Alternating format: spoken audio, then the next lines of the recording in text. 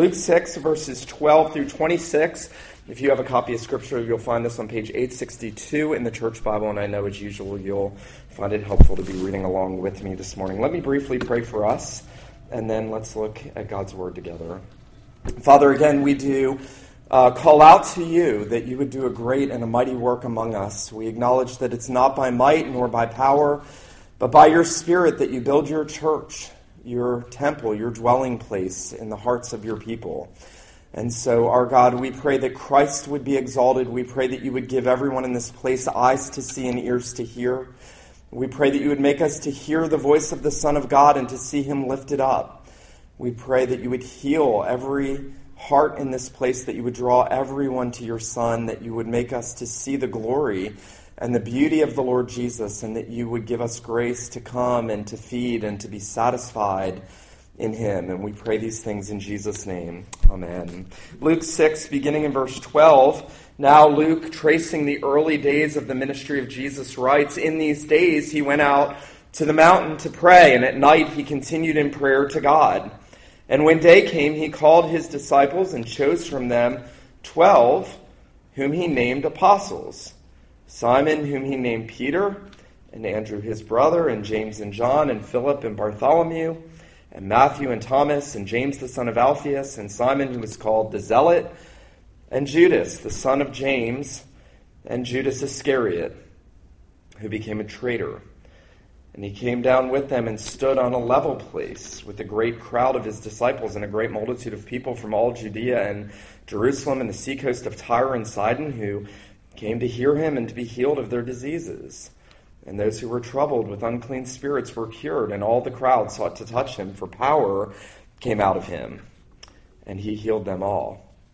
And he lifted up his eyes on his disciples, and he said, 'Blessed are you who are poor, for yours is the kingdom of God. Blessed are you who are hungry now, for you shall be satisfied. Blessed are you who weep now, for you shall laugh. Blessed are you when people hate you, and when they exclude you, and revile you, and spurn your name as evil on account of the Son of Man. Rejoice in that day, and leap for joy, for behold, your reward is great in heaven.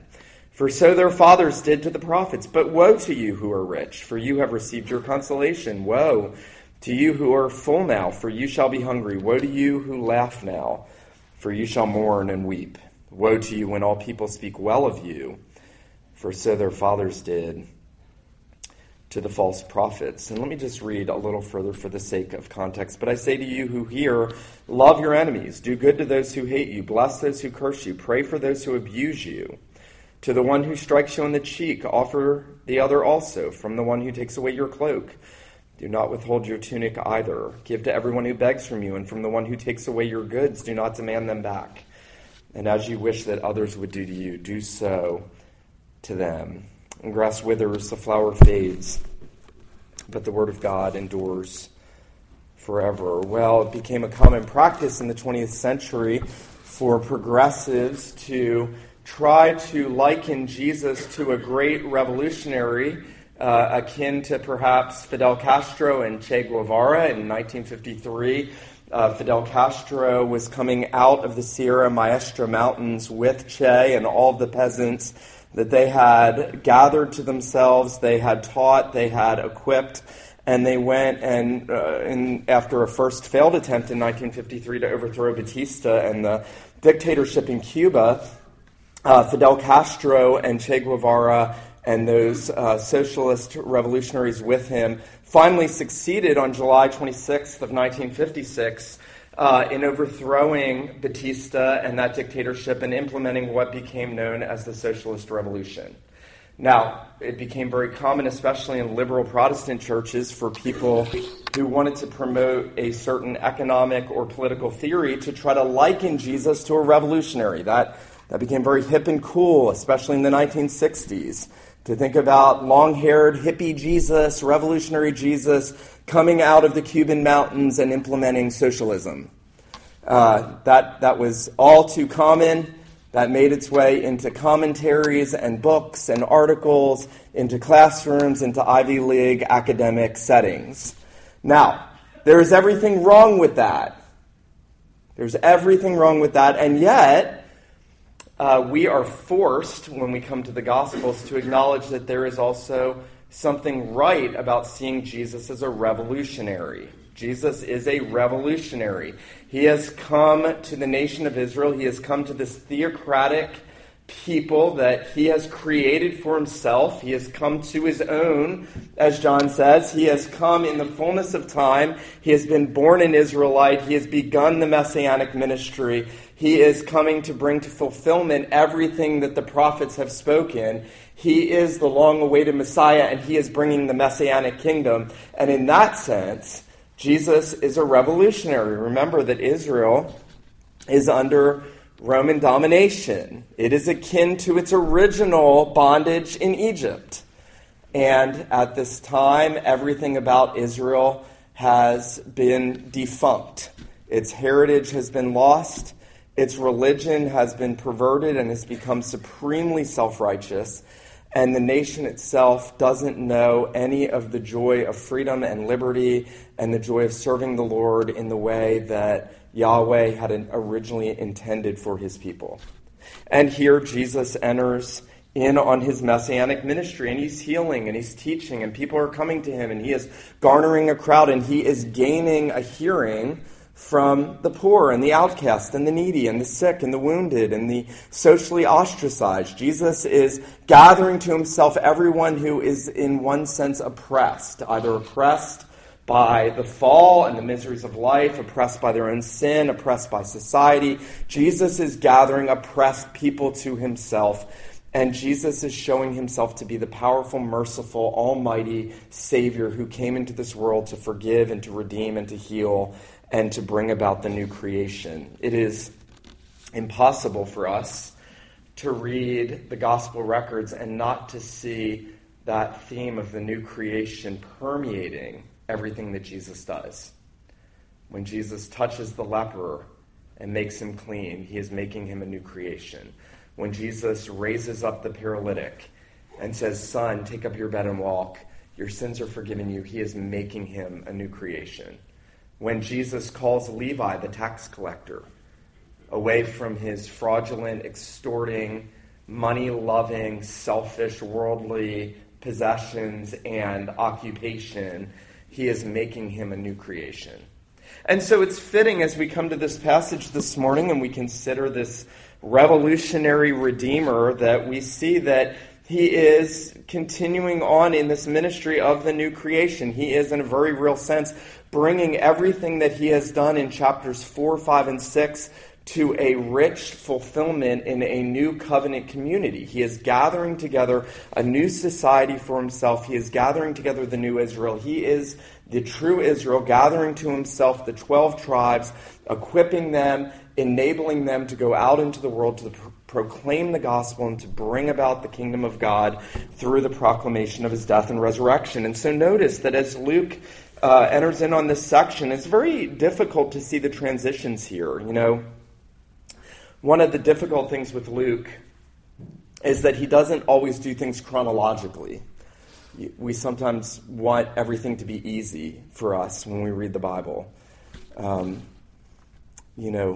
never meant reading the Bible to be easy, and no one has had massive spiritual gains by wanting an easy way to read the Bible.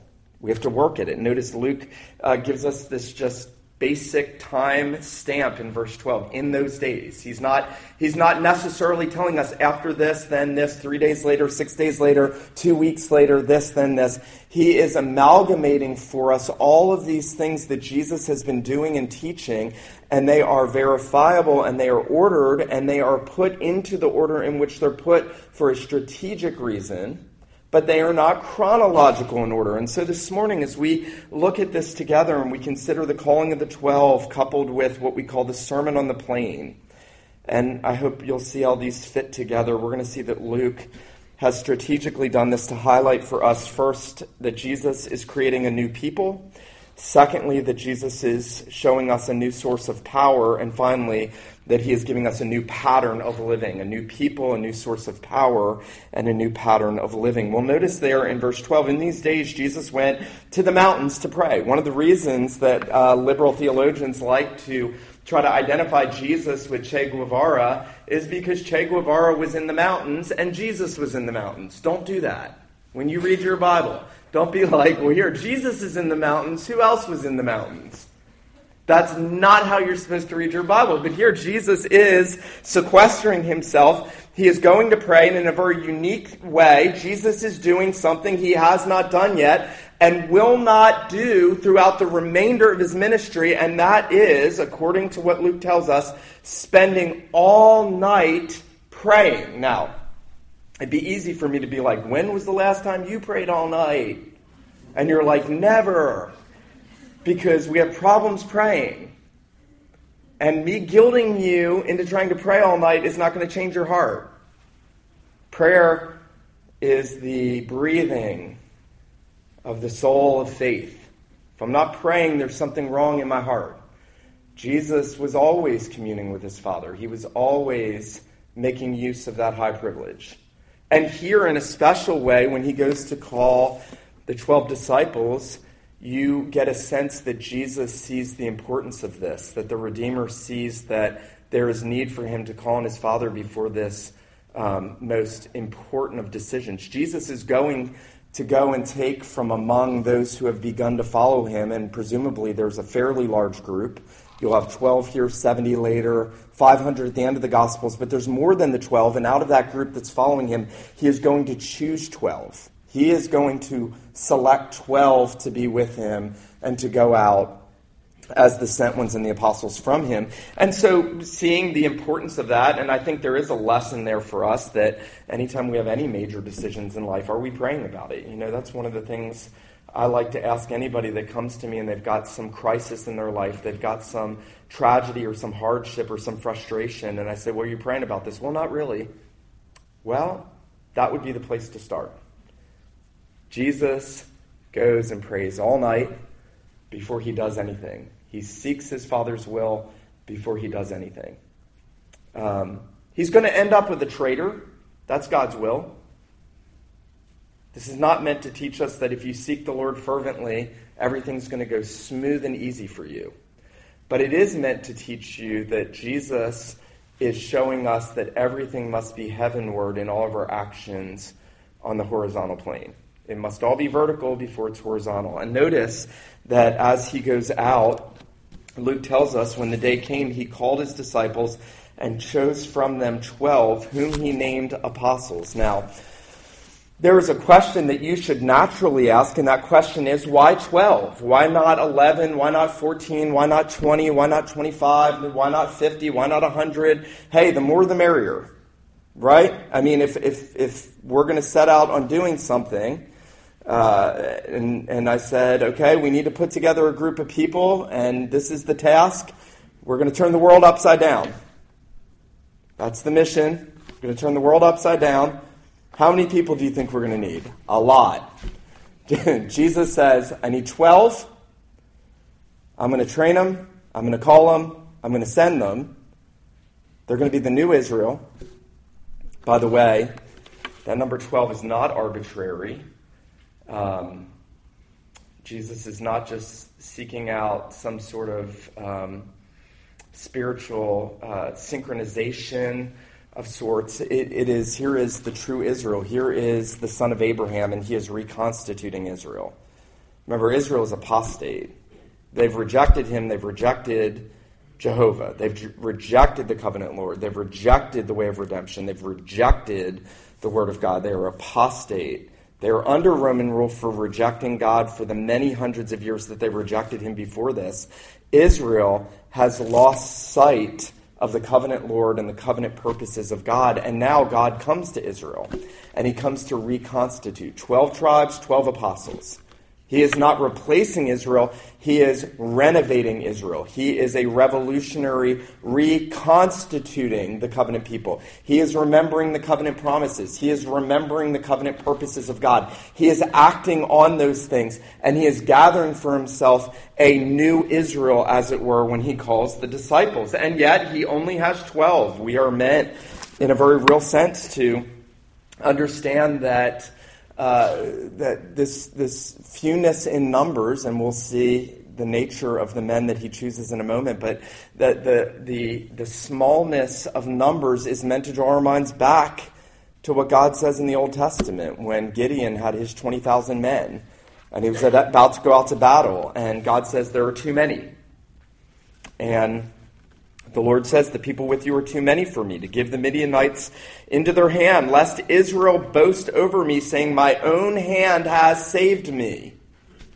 You know, this is a principle we don't like in the day of megachurches. We do not like this in America. Bigger's better, faster's better, Richard's better. It's better. And the Bible says, no, everything is counterintuitive. Everything that you think that would advance the kingdom the most is not how Jesus advances the kingdom. Remember, God cuts back Gideon's people, 30,000 or 20,000 to the 300 who lap water like dogs. They're undignified men. And he says, I'm going to get victory with those people. The Apostle Paul will pick up on this in 1 Corinthians 1, and he'll say, remember your calling. Remember what you were before you were in Christ. Remember, not many wise, not many mighty, not many noble are called. God's chosen the weak things, the base things, the foolish things of the world, to bring to nothing the things that are, that no flesh should glory in his presence. Jesus is choosing a small band so that no one gets glory but God for what is going to happen. This is the true Israel. This is the new Israel. This is God's remnant according to the election of grace. Now, it's interesting. None of these men signed up, as it were. Jesus chose them. These are the same men to whom Jesus will say in John chapter 6, did I not choose you, the 12, and yet one of you is a devil? These are the same men that Jesus will say, to whom Jesus will say in John 15, you have not chosen me, but I have chosen you and appointed you that you should go and bear fruit and that your fruit should remain. Now that is monumentally important. Notice that Luke draws our attention to that in verse 13. When the day came, he called his disciples and chose from them 12. Jesus decided who it was who was going to be his closest ministerial fraternity. Jesus said, I am going to choose these men and only these men, and I'm going to accomplish all my purposes and all the purposes of God through these men. Now, that's important for many reasons. One of which, and John Calvin makes a huge deal about this, is that the choosing of these men shows, in the words of Calvin, the unmixed grace of Christ. The unmixed grace of Christ. He says, not to any excellence of their own, that they were indebted for receiving so honorable an office. Calvin says, if you understand him to say that they were chosen, who were more excellent than others, this will not apply to Judas. So if you have a problem with the doctrine of election, think about Judas for a minute. Jesus chose Judas to be one of his innermost disciples ministerially. It was not because of anything in them. It wasn't because he saw in them any excellence. Now, this is massively important. You know, I'd never thought about this before coming to prepare for this morning. And I didn't prepare this morning, but in coming to prepare for what you're hearing this morning. But I heard one theologian say, if you looked out over the apostolic band of the 12, the only one who you would think would be fit to lead the apostolic band was Judas. Because the Bible says that, the Bible tells us that Judas was the most responsible financially. He was the one that cared about money. Remember, he was the one that argued about the use of money. That Judas was the only one that seemed to care for the poor. Remember when Judas said, Lord, this could have been given to the poor. So by external standards, by verbalizing conclusions, we would have to say that Judas would have been the most fit to head up the apostolic band. He was the most fiscally responsible. He was the one with the plans and the strategies, and Judas was the only one that seemed to care for the poor. Now, by way of contrast, you have Simon Peter, who is rash, who is foolish, who denies Jesus, who is self-confident, oftentimes very self-righteous, and is just plain annoying to the other disciples. And that's the one Jesus said is going to leave the apostolic band, and Judas is the one that's going to betray him. You see, what Jesus is doing as a redemptive revolutionary is he is overthrowing all of our categories. Everything about this passage is about Jesus overthrowing your categories. Whatever you think because you read, you hear what everyone else says, everything the world says is counterintuitive to this. You know, when I was a teenager, it was very popular that whenever somebody famous professed to be a Christian, the Christian community in America got really excited. Oh, the guy from Korn got converted. You know, everybody's going to become a Christian now. No. Bono's almost a Christian, don't you think? And U2 was every Christian's favorite band because they had quasi-Christian lyrics. You see, it betrays in us that we think like that we think fame and money and power and giftedness is what God uses, rather than weak, base, unlikely, unassuming, socially rejected people. These are fishermen. These are uneducated men. In Acts, we'll read that when they went out and they preached and people were converted, they said, these are uneducated and untrained men. Well, in one sense, they were right. They didn't have formal training. They didn't have multiple degrees behind their names. They didn't have a pedigree of academic credentials. They were roughshod men. Some of them were fishermen. Some of them were tax collectors. One of them was a zealot. Zealots were those that led revolutions to try to overthrow governments. They were not seen as socially acceptable individuals, and one of them is going to be a traitor. He is a very greedy, self-righteous, self-focused individual, and yet these are the people that Jesus gathers around himself. Now, on several levels, that's good for us because by nature, that's what all of us are. You know, that's the irony of the Bible, is that those who think they're wise are foolish, and those that know that they're foolish come to God for wisdom and gain that wisdom. Those who think they're rich, Jesus says, often have nothing, and yet he makes the poor of this world rich in faith. Tim Keller will talk about this when we come to the Sermon on the Plain. He'll speak about the right side up and the upside down ethics of the kingdom of the world and the kingdom of Christ. And in a very real sense, this is the upside down way that Jesus works. He doesn't choose people the way we would choose them. He doesn't look at people the way we look at them. That's a very hard lesson to learn. Jesus says in John 7, man judges according to outward appearance. That's not a compliment. It's not Jesus commending people. He's saying, your problem and my problem are we judge by externals, and he doesn't judge that way, and he doesn't act that way. And that makes a lot of people mad, because the Jesus who is sovereign over everything acts in accord with his own desires, his own will. He creates a new people out of an unlikely people. Now, it is very interesting, isn't it, that he chooses Judas. Why, if Jesus knew, would he choose Judas? Well, the simple answer is he came into this world to fulfill and accomplish God's purposes, and Judas was part of the eternal purposes of God. The Old Testament speaks about Judas. The psalmist will say, under inspiration of the Spirit, speaking by the Spirit of Christ, the Spirit of Christ in him, saying, my own familiar friend with whom I ate bread has lifted up his heel against me. Judas is prophesied of in the Psalms. In Psalm 109, the psalmist will say, let another one take his office. The apostles will say that was about Judas. He'll be replaced as an apostle. He would not be one of the foundational stones of the new covenant community, as these apostles are.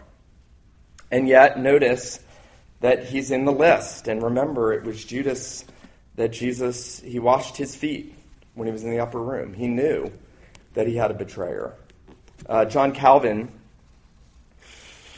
when seeking to answer the question, why Judas, he gives this very interesting response at the end of a series of explanations. And he says, Christ raised Judas to eminence from which he was afterward to fall, so that no one may abuse the honor which God confers upon him, And likewise, when even the pillars or the chief leaders of the church fall, those who appear to be the weakest of believers may remain steady.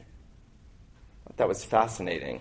That what Calvin's saying is, God intended to give us the example of Judas so that we would beware of our own spiritual weakness, our own ability to wander, our own ability to turn from Christ, and that even the weakest believer would hold fast in the faith, even when they see men in ministry fall. I've said this to you several times this year and last year.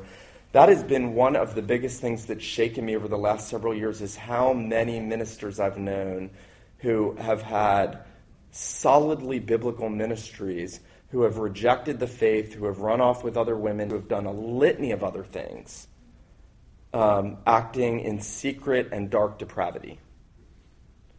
Judas is an example that there would be such individuals in the church, and yet we're told that Jesus chose him. Notice, very interesting, that whenever the list of the 12 are listed, Peter is always first, Judas is always last. I think that's significant in light of what we've said already.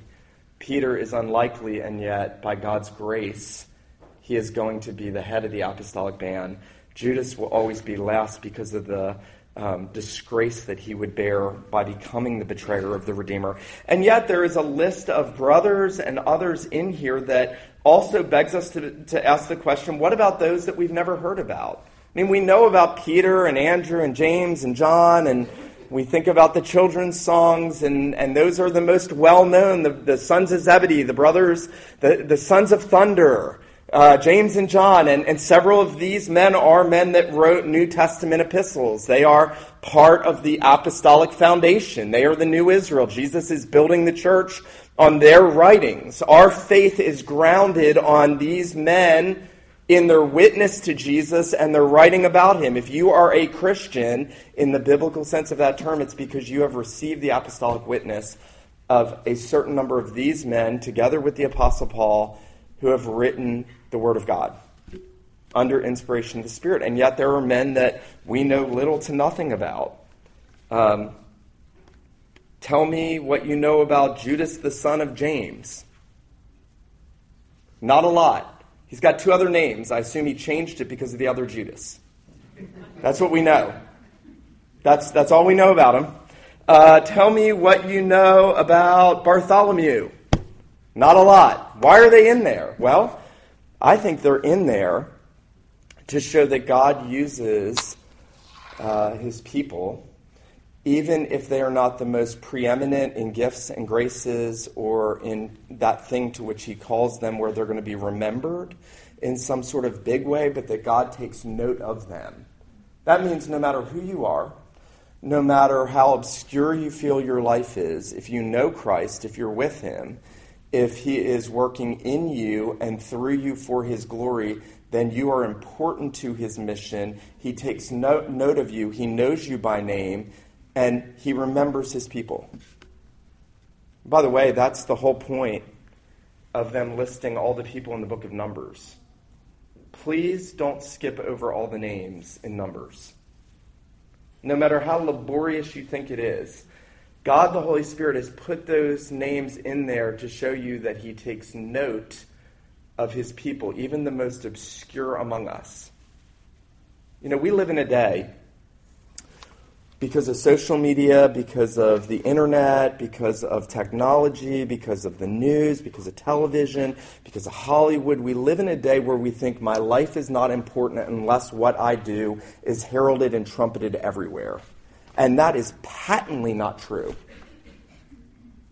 That is not true in the least. Jesus called all of these men, and these men needed each other.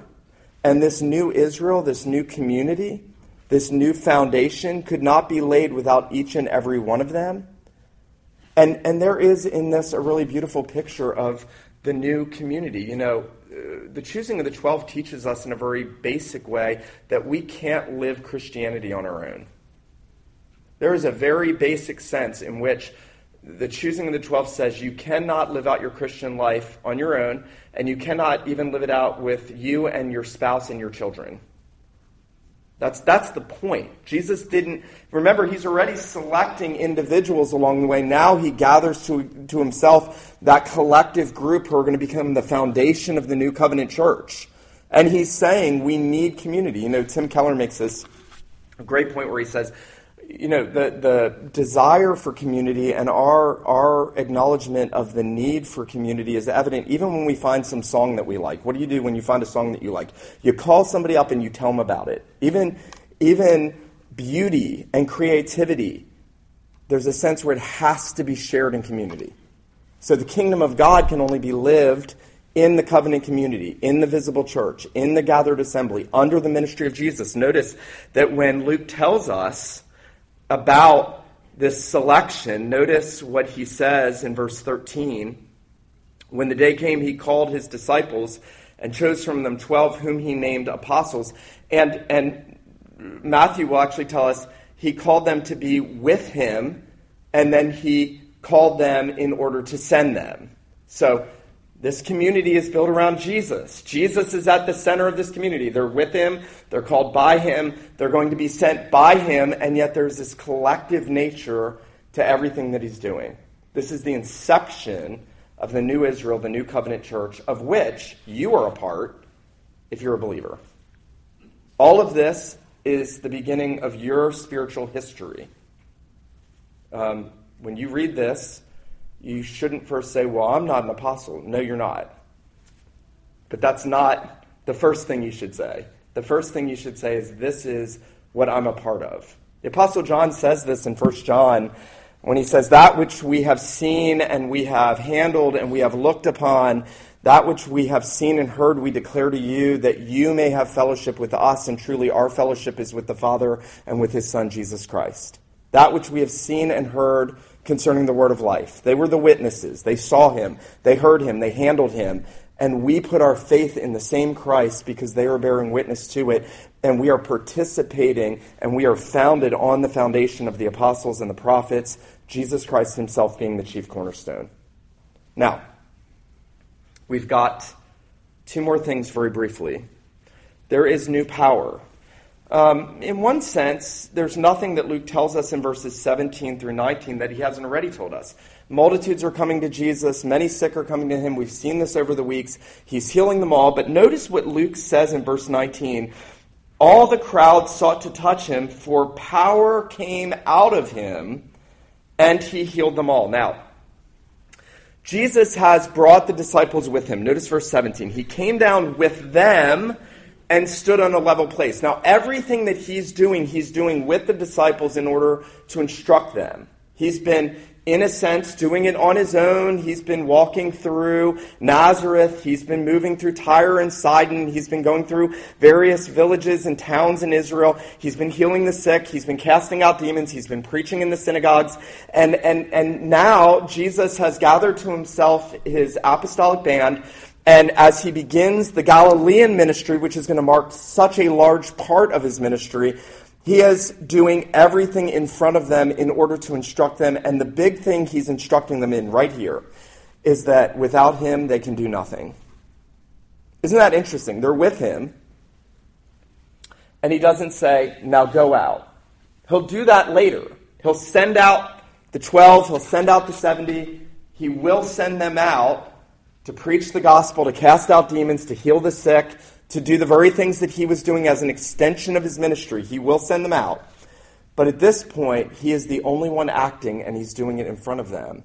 And Luke says power went out from him. Now, I think the takeaway from that is that in the new creation, in the new Israel, among the new people of God, there has to be a new source of power, and that power is entirely from Christ. The very first thing Jesus teaches this new community is that he has all power. You know, he'll say in John 15:5, in that discourse about him being the vine and us being the branches, he'll say, abide in me and I in you. If the branch abides in the vine, it will bear much fruit. He says, without me, you can do nothing. Without me, you can do nothing. You know, our great problem is we think we can do without him.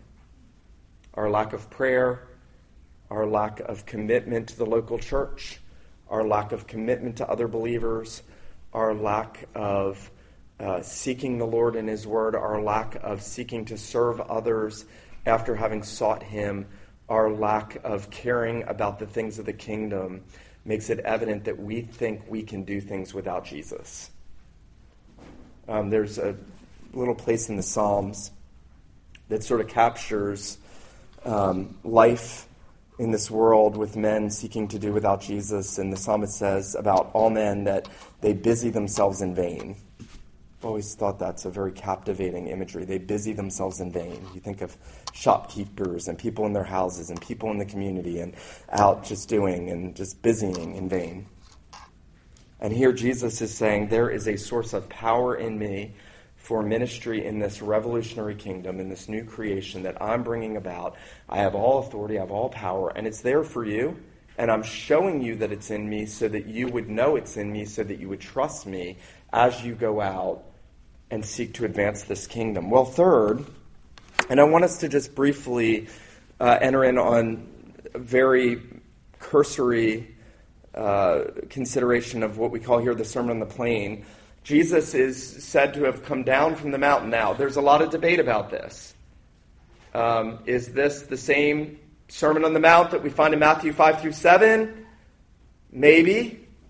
Or is this Jesus preaching a very similar sermon, as ministers often do when they go from one venue to another? Itinerant pastors will preach the same message and tweak it a little bit. Possibly, probably, a second sermon, we don't know. But Jesus here is preaching this sermon for his disciples, for this new community. He has just gathered this new community. He has shown them that he has power, and now he is instructing them, and he's teaching them that they need to understand that his kingdom is one in which there is a new pattern of living. That his kingdom is different than any other kingdom. Now, the first 7 verses is what we call the Beatitudes.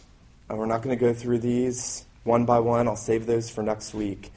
And yet what Jesus is teaching in a very real sense is that the only thing that is really ultimately worth anything in this world is the eternal things.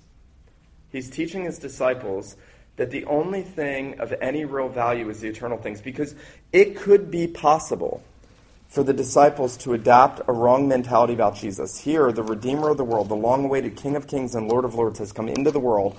He has chosen these 12 men from everybody on the planet. He said, you're going to be my apostles. You are going to be my foremost ministers. It's conceivable that they would think, okay, we got to get some money.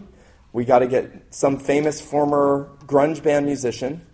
And we've got to get a bunch of provisions together for this mission, because this is going to be crazy difficult without all that.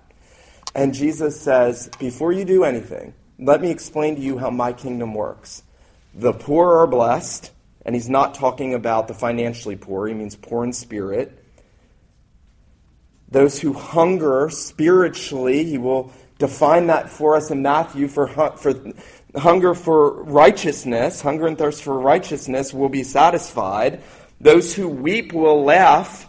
And when people hate you and you're persecuted for my sake, you're really blessed. So, upside down ethics. It's a new pattern of living. In the disciples' day, if you were rich, if you were full, if you had lots of friends, if everybody thought well of you, you were the blessed individual. That's the same in our day. It's absolutely true in our day. In the church, in the world, that's how people think. And Jesus says, new pattern of living, eternally minded. We've got to get this time and time again. We've got to get this. That Jesus' kingdom is 100% counterintuitive to what you think by nature and what I think by nature. Eric Alexander, as he goes on to talk about the new values here, notice in verses 27 on, when he says, love your enemies, he's really teaching them there's not only a new set of characteristics. Blessed are the poor, blessed are the hungry, blessed are those who are persecuted. There's a new set of values. Love your enemies. Pray for those who persecute you. bless those who abuse you.